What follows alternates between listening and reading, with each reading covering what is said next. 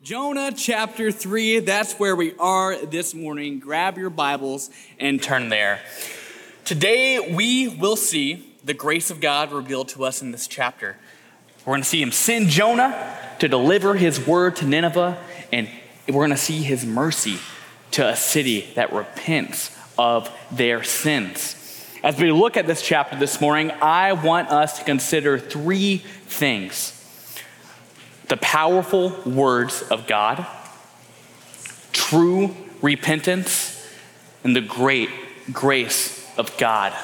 So turn your attention to Jonah chapter 3 and follow along with me.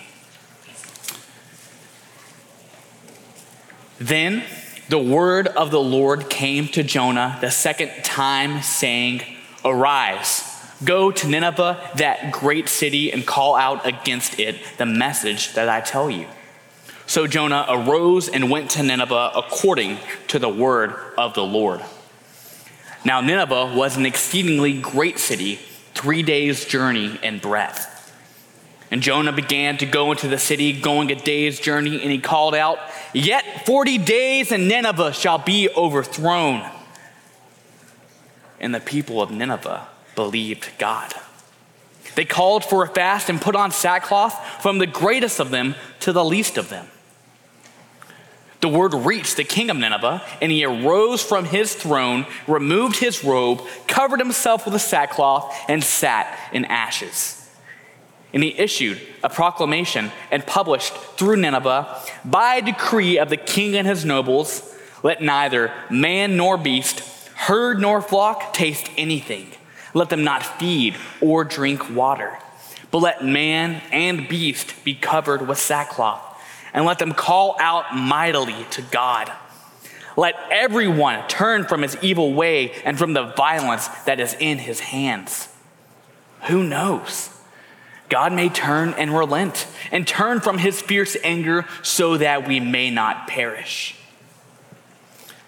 When God saw what they did, how they turned from their evil way, God relented of the disaster that he had said he would do to them, and he did not do it. Let's pray. Father, as I stand here, I just know I'm in need of you and your power to come through to make the power of your words known to these hearers. Would you encourage us in your word? Would you pierce us to the heart that we might be like Nineveh and turn from our sins and depend on you? Amen. So after Jonah is unceremoniously vomited out of a fish upon dry land, the Lord speaks to him again and gives him the same task he initially did in the beginning of Jonah 1. And it comes in two parts. The first part is go. He gets up and goes. And we don't have all the details of the story here. We don't know if the word of the Lord came immediately after Jonah stands up from the sandy beach, or if it comes after he cleans himself off, goes back to town, and is living his life. Just in case you're not well-versed in geography, which many of us aren't, especially of the ancient Near East, Jonah can't get spit right outside of Nineveh. Nineveh is like Kentucky. It's a landlocked area. So he had to walk some 500 miles all the way to Nineveh. And that's encouraging for us because Jonah obeyed. And already, as we start to look at this grand display of repentance and grace, we can already see the Lord loves to give grace to those who turn from their sins and seek to obey God's word. So Jonah obeys his marching orders. He goes to Nineveh. He gets there. He enters the city, and he begins to fulfill his next task, which is to deliver the message that God gave to him. And this is all we have written of Jonah's message. Yet 40 days, and Nineveh will be overthrown. That is all we have.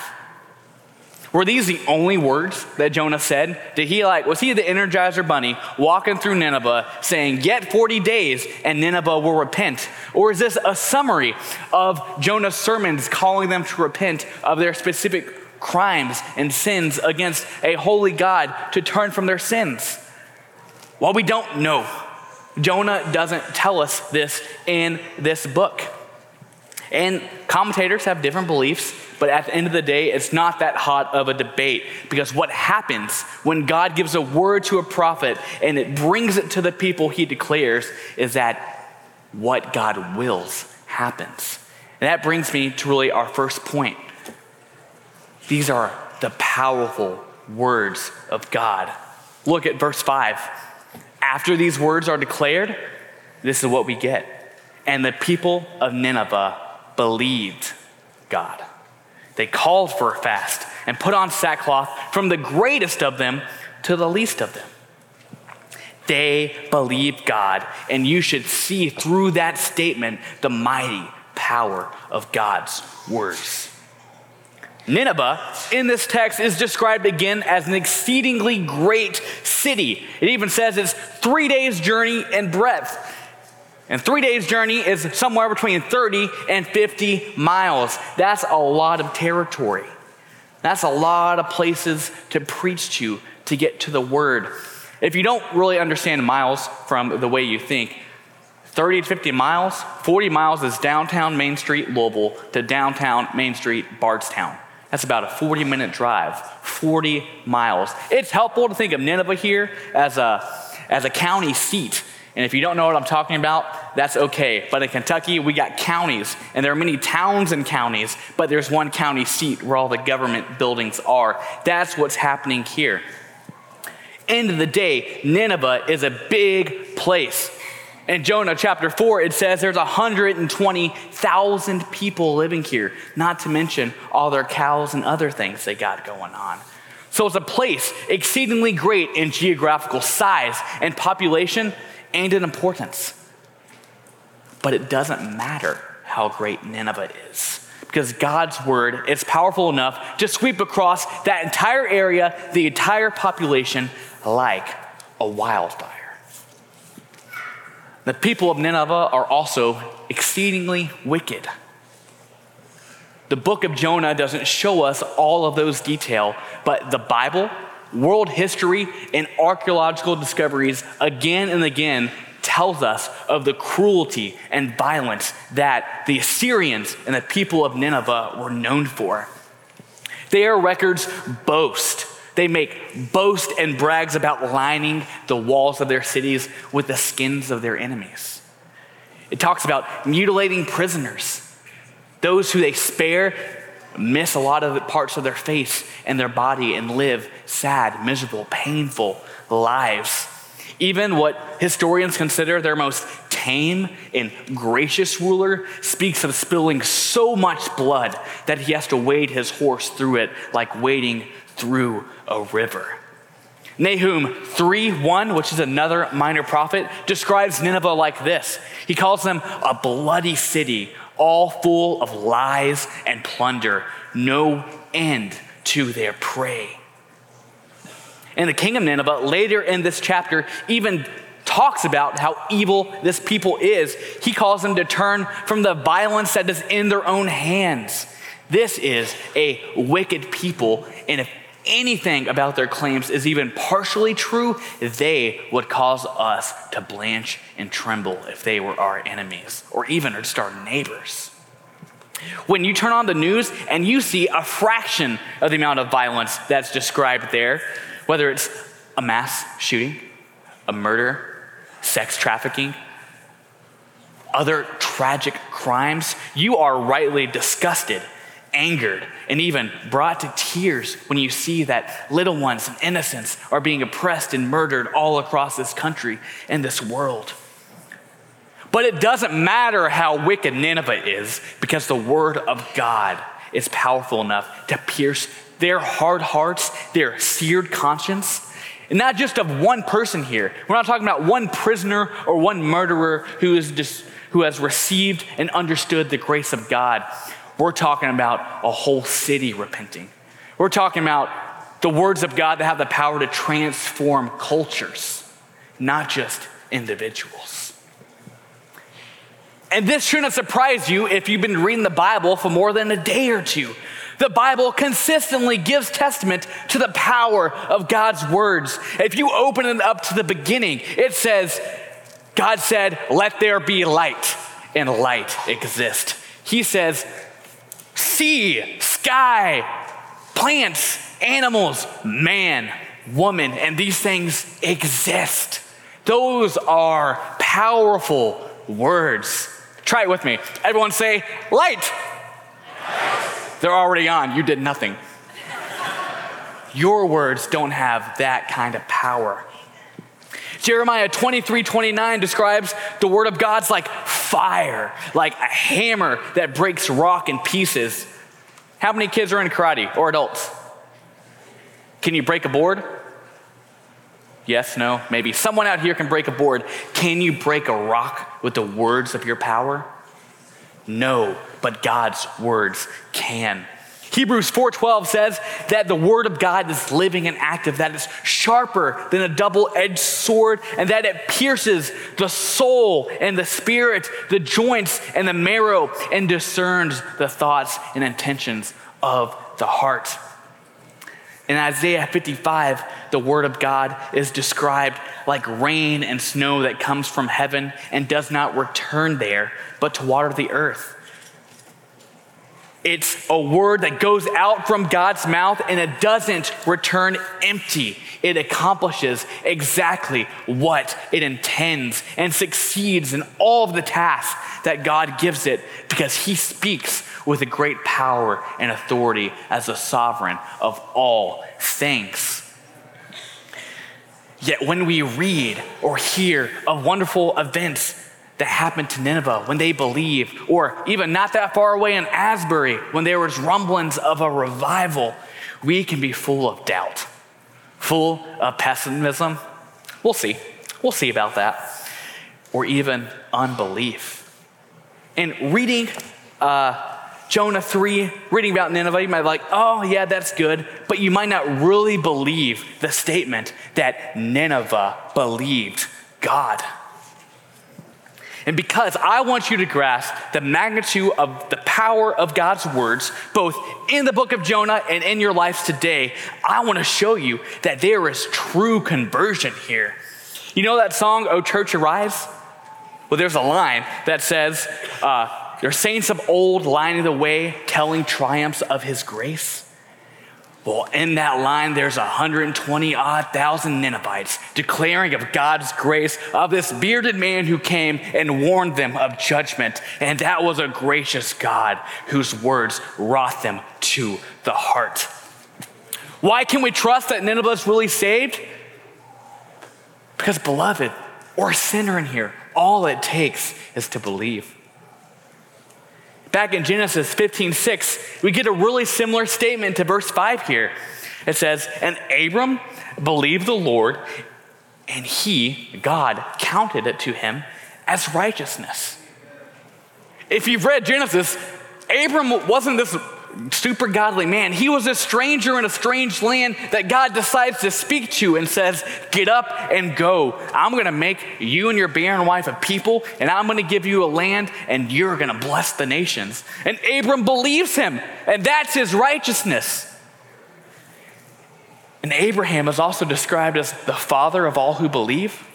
That's because you and me and all the people of Nineveh follow his example when we believe God's words and walk according to them.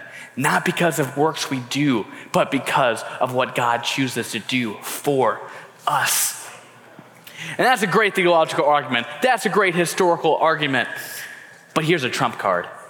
Jesus in the Gospels says this about Nineveh. He says, "The men of Nineveh will rise up at judgment with this generation and condemn it. For they," speaking of Nineveh, "repented at the preaching of Jonah, and behold, something greater than Jonah is here." The damned don't get to judge the damned. Only those who are righteous, only those who are raised again to newness of life will participate under the authority and reign of Christ to judge when he returns. And in case you didn't know, the Bible speaks much of you judging the world and the angels and those as a part of the body of Christ. So from Jonah's day to ours, God's words have not lost a fraction of their power. Did you know that?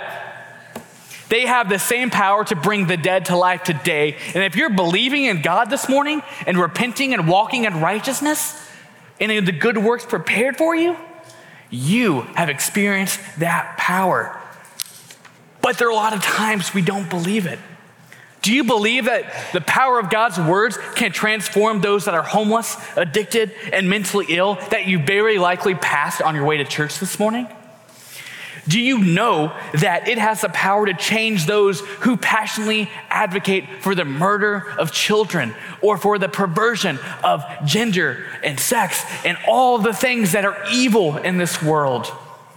Do you believe that the Word of God, simply speaking the Word of God to our neighbors here in the Sobro community, to your coworkers, to your lost friends and family, can actually have a change in their life? Oh, you of little faith. If this is you and you struggle to believe, and I'm going to confess to you, many of those situations, I'm like, how is that going to happen? Well, follow the example of the centurion in the Gospels who cry out, Lord, I believe, help my unbelief. Do things that I cannot fathom or imagine. Follow the example of our prayer guides that says we're going to pray for the impossible things to happen across this world. If we believe, truly believe that God's words are this powerful, we will do a few things. And the first one is we should embrace our commission and responsibility to proclaim these words wherever we might be. And guess what? When you declare them, you don't have to have great knowledge. You don't have to have great persuasive power, because you can trust these words to do the work. Again, we don't know much about Jonah's message, but it doesn't seem like he spends, he had 40 days. So you can't give too much to people in 40 days, especially 120,000 people. And the text seems to say that these are people repeating the words to one another that's yielding truth. You can trust God's words. You can simply expose sin by saying that is not how we were created to act, but there's one who came to die for people just like you. And you can trust that God can use the truth and his word and his spirit to save sinners. You don't got to do it yourself, and that's good news because you can't. And if we believe that the Word of God has this power to do this, you're going to keep doing what you've been doing for a decade or more, and that's raising up men to faithfully go out and pastor, to exposit the Lord's words. You're going to send out more church planters, just like me, year after year. You're going to send more people to translate and to take the gospel to the nations year after year, because you know that the Word of God has power, and that when we send people to proclaim it, it will come with power and save sinners. But make no mistake, I realize how hard this is. I've been here nearly a decade, and now I'm the one who's making it hard for you to send out more. But this is a costly work, but it's a great work. Because you, Emmanuel, all those who ain't going nowhere, unless, well, you can always come. It's never too late, just so you know. But most of you won't come, and that's okay, because you're going to keep doing this costly work of sending those who can rightly divide God's truth and care to share it with the world. That is good. Don't grow weary of that work. Now, you might be in a discouraging season of life, or back from overseas, back from a discouraging season of ministry. You can go, Joshua, we're doing all these things, but I'm not seeing God's power at work. People aren't being saved. I've shared the gospel 12 times with my family and coworkers. I read the Bible with them every week, and nothing's happening. Let me remind you of something. If you learned one thing from the book of Jonah, I hope you learned more than one, but if you learned one thing, I want you to understand that salvation belongs to the Lord. You're responsible for taking things out. You're going to be like Paul, who scatters seeds, and there's going to be an Apollos after you who's going to water them. But sometimes the crops still don't grow.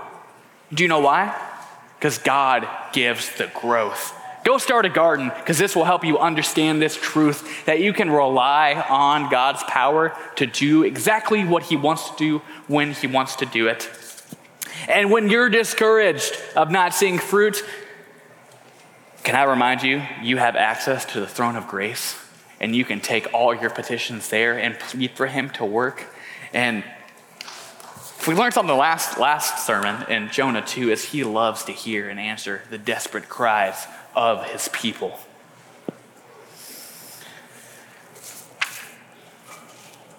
And finally,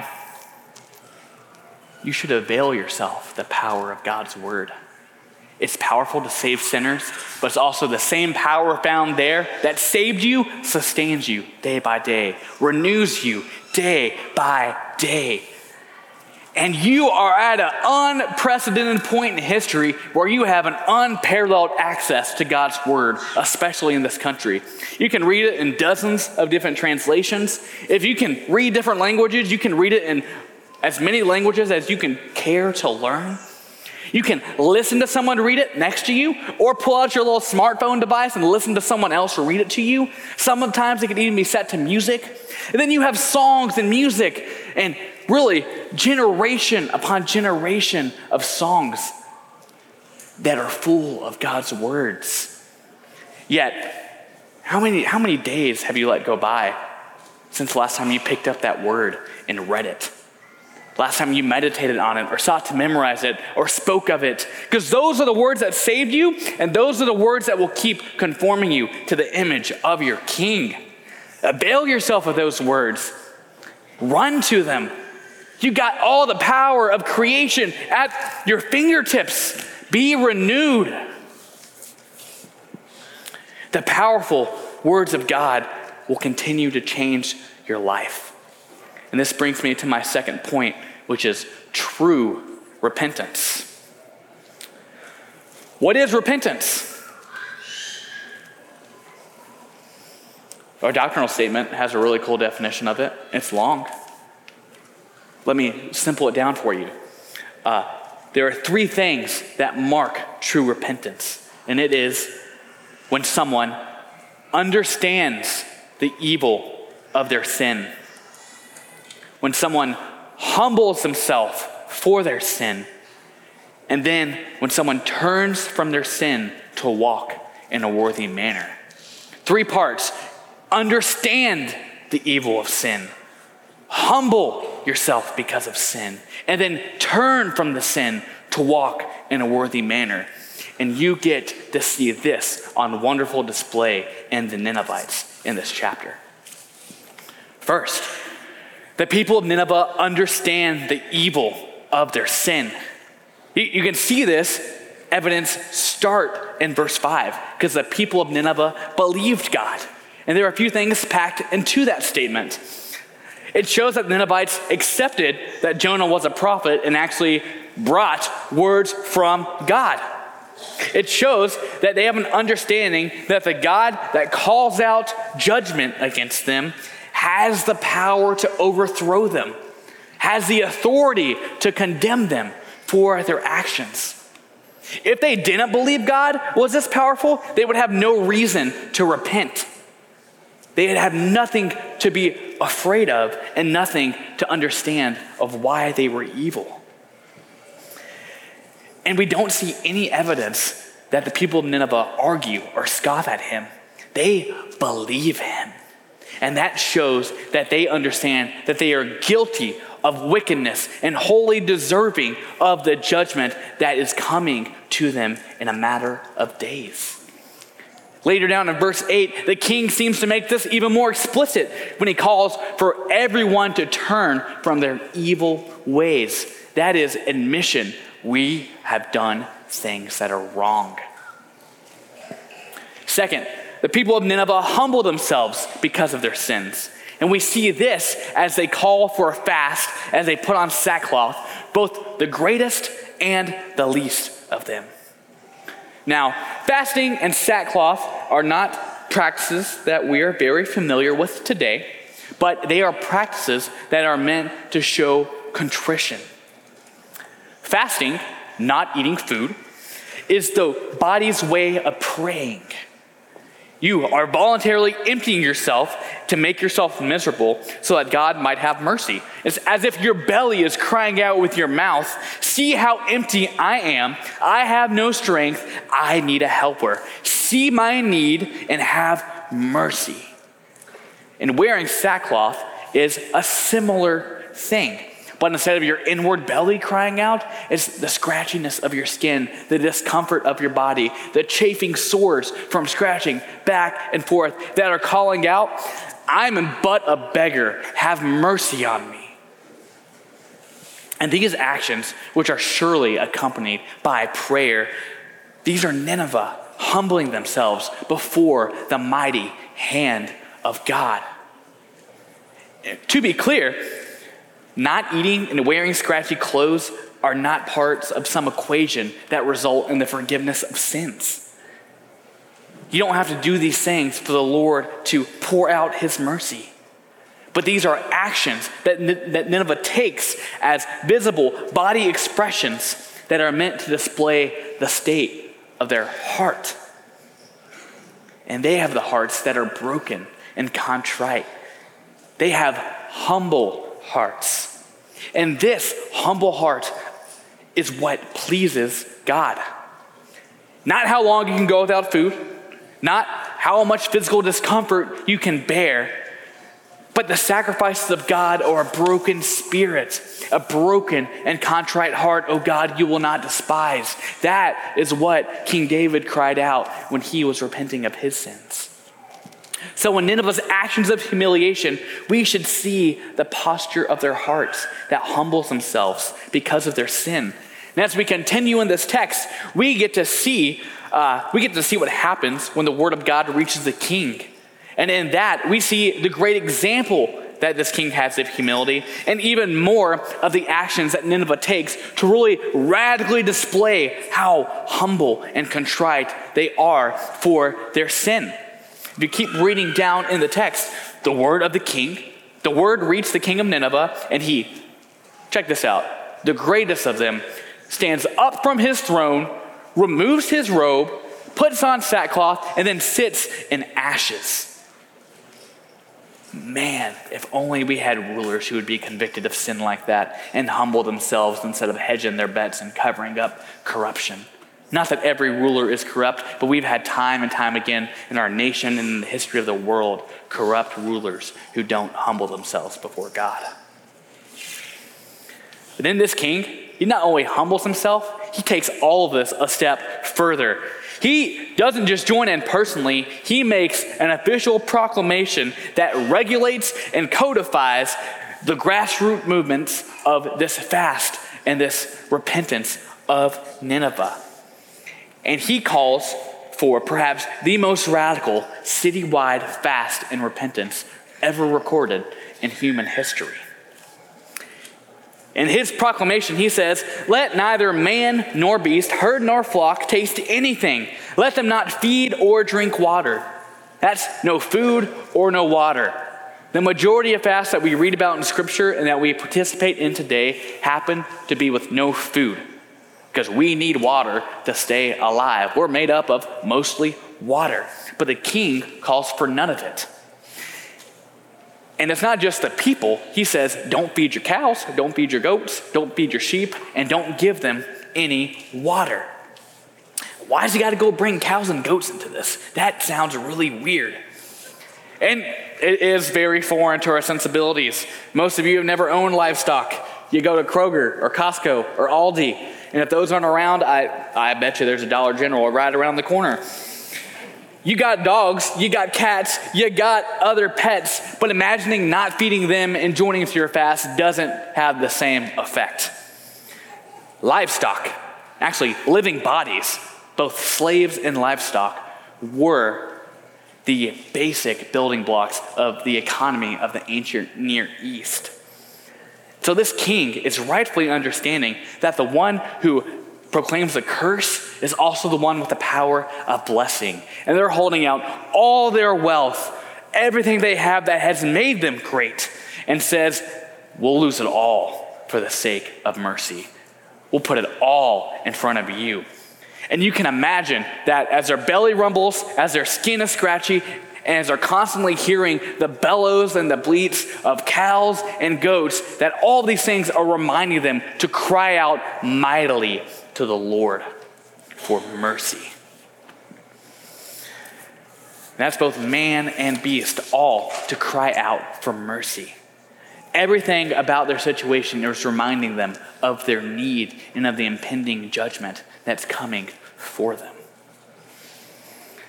And this calling out for mercy, this debasing their bodies and the bodies of their creatures, is all meant to show us the humbleness of their hearts. They don't have great instruction in the ways of the Lord. They're doing everything they can do to show this God that they are serious about the repentance of their sin. And then finally, we see that the people of Nineveh turn from their sins. And we see this really in the call that the king gives to Nineveh. In verse 8, he says, let everyone, every individual, turn from his evil and their violence in his hands. It's not enough just to have a law on the books that says don't do this. You have to actually change. This is the king's call for every individual to turn away from their particular sins. And as we can see, it looks like many of their sins have to do with violence and oppression of both one another and their neighbors. And the actions of Nineveh in this chapter give you a great model of repentance. The same three things you should compare your repentance to. Do you see and understand the evil of your sins with the same clarity that the city of Nineveh does? They're calling them out publicly. And I'm not just talking about the sins that you used to have before you were saved. I'm talking about the sins that are day by day in your life as you war against the flesh that's crucified but still having death throes within you. I'm talking about the harsh words you speak to your wife, to your husband, to your children, instead of being kind and patient and gentle in the way the Lord has called you to be. I'm talking about the unreasonable and exacerbating expectations you put on your children, on your spouse, on your employees, or on your boss. Failing to be self-controlled when it comes to enjoying God's good gift, whether that be good food, good wine, or entertainment. Or it may be failing to have self-control in not treating the opposite sex as something with dignity and purity, and giving yourself over to lustful thoughts, to actual sexual morality, to pornography, and to adultery. You should beware of becoming apathetic to your sins. You should not be content to sin. I know there's such thing as sins that cling closely, but that is not what you are called to do. Understand your sin is evil. You've been saved from it, not for it. Also beware of minimizing your sin. Oh, I was just sharing my concerns of this brother or sister. The Bible calls that gossip. You should too. Oh, I was just hungry, just a little irritable. No, you spoke a word in anger. Call sin what it is. That will help you see the evil of it. Don't soft pedal it and soft apologize. Repent by admitting the evil of your actions.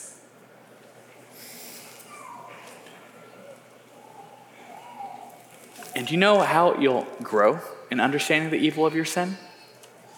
It's by availing yourself of the means of grace that God has given you, by reading his word, by meditating on it, by coming here on the Lord's Day each Sunday to hear it preached, by going to prayer rooms and hearing people confess sin. It might be joining a GCG, a D group, or just having real conversations around the dinner table, talking about the trials and the joys in your life. And if you're immersed in the means of grace that God has given his people, you're going to see the beauty of God, which means you're going to see more and more the evil of sin. Avail yourself not only of his word, but of all the means of grace that he has given you, so that you might not become apathetic and content in your sin. Then how are you humbling yourself for your sin? Ain't none of you wearing sackcloth right now. We're not supposed to really speak when we're fasting. And often, it's going to be as plain as the simple and open confession of your sin. One of the proudest things that you can do is to hide your sin from the people that you've made a covenant with, to walk in holiness and obey the Lord. And it's easy to hide sin. You just don't talk about it. And then you're miserable. And then you're proud. And it's also easy to believe these lies because there's an adversary and a whole host of enemies that whisper in your ear, and at night, ain't no one else struggles with this. If you tell them that you did that, they're not going to be your friend anymore. But those are lies that come from the pits of hell, and that's where they're going to go again one day. Because the Bible, the truth, says if we confess our sins, he is faithful and just to forgive us our sins and cleanse us from unrighteousness. Walk in humbleness. Our faith is based on being able to not do it ourselves. It's not a surprise when we confess to one another that we are stumbling. And then there's a great grace that they encourage you and help you to turn and flee from those sins. And the final thing, are you actually forsaking your sins? You can take the humbling yourself and be a really good confessor of sin, but being a really good confessor of sin doesn't mean you're going to be a great repenter.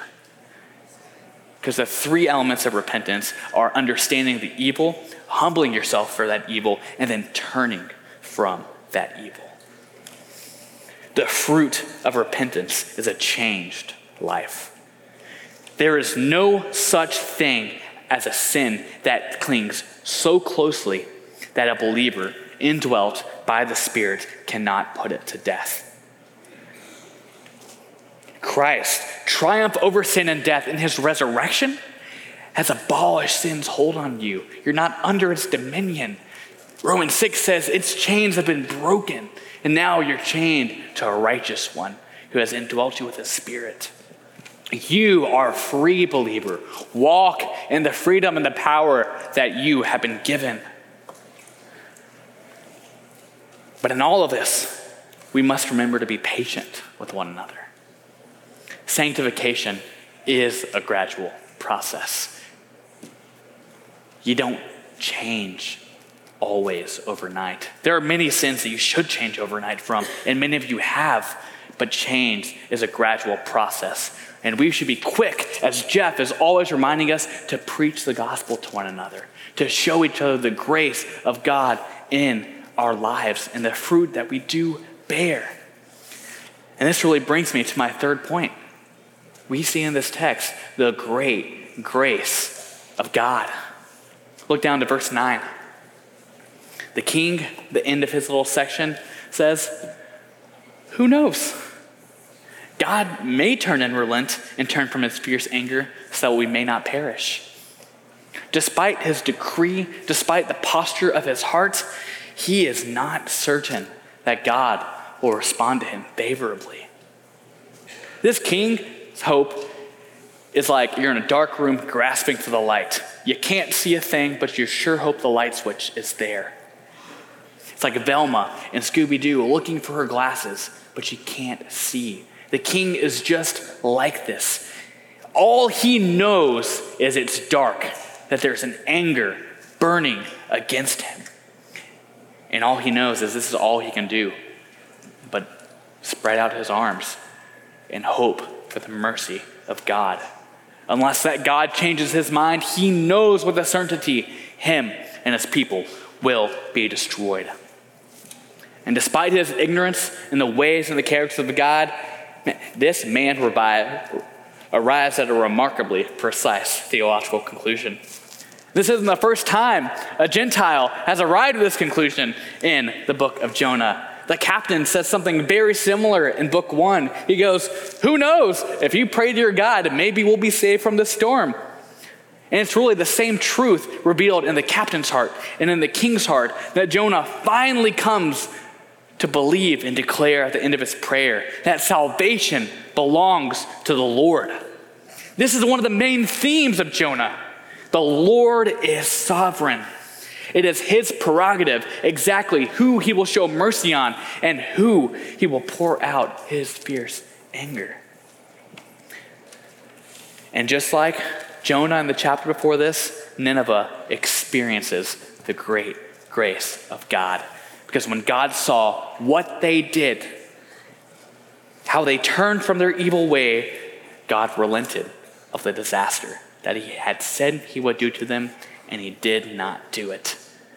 The great grace of God is this: when people repent, he is so often willing to relent. Why does he do this? Why does God relent when people repent? Because we see in many biblical stories the incredible and frightening displays of God bringing justice to the wicked. Do you remember Noah in the flood? How just a handful of people and an ark full of animals are spared, but the rest of the earth drowns under the waters of his judgment? Do you remember Sodom and Gomorrah, a wicked city who he rains fire and brimstone down on? He really is faithful to judge according to his great justice. But God doesn't delight in destruction. The Bible teaches us in Ezekiel that he takes no pleasure in the death of the wicked. Although there are many rebels against his law, these wicked men and women are still created beings who he made, who bear his image, and who are created to love and be loved by God.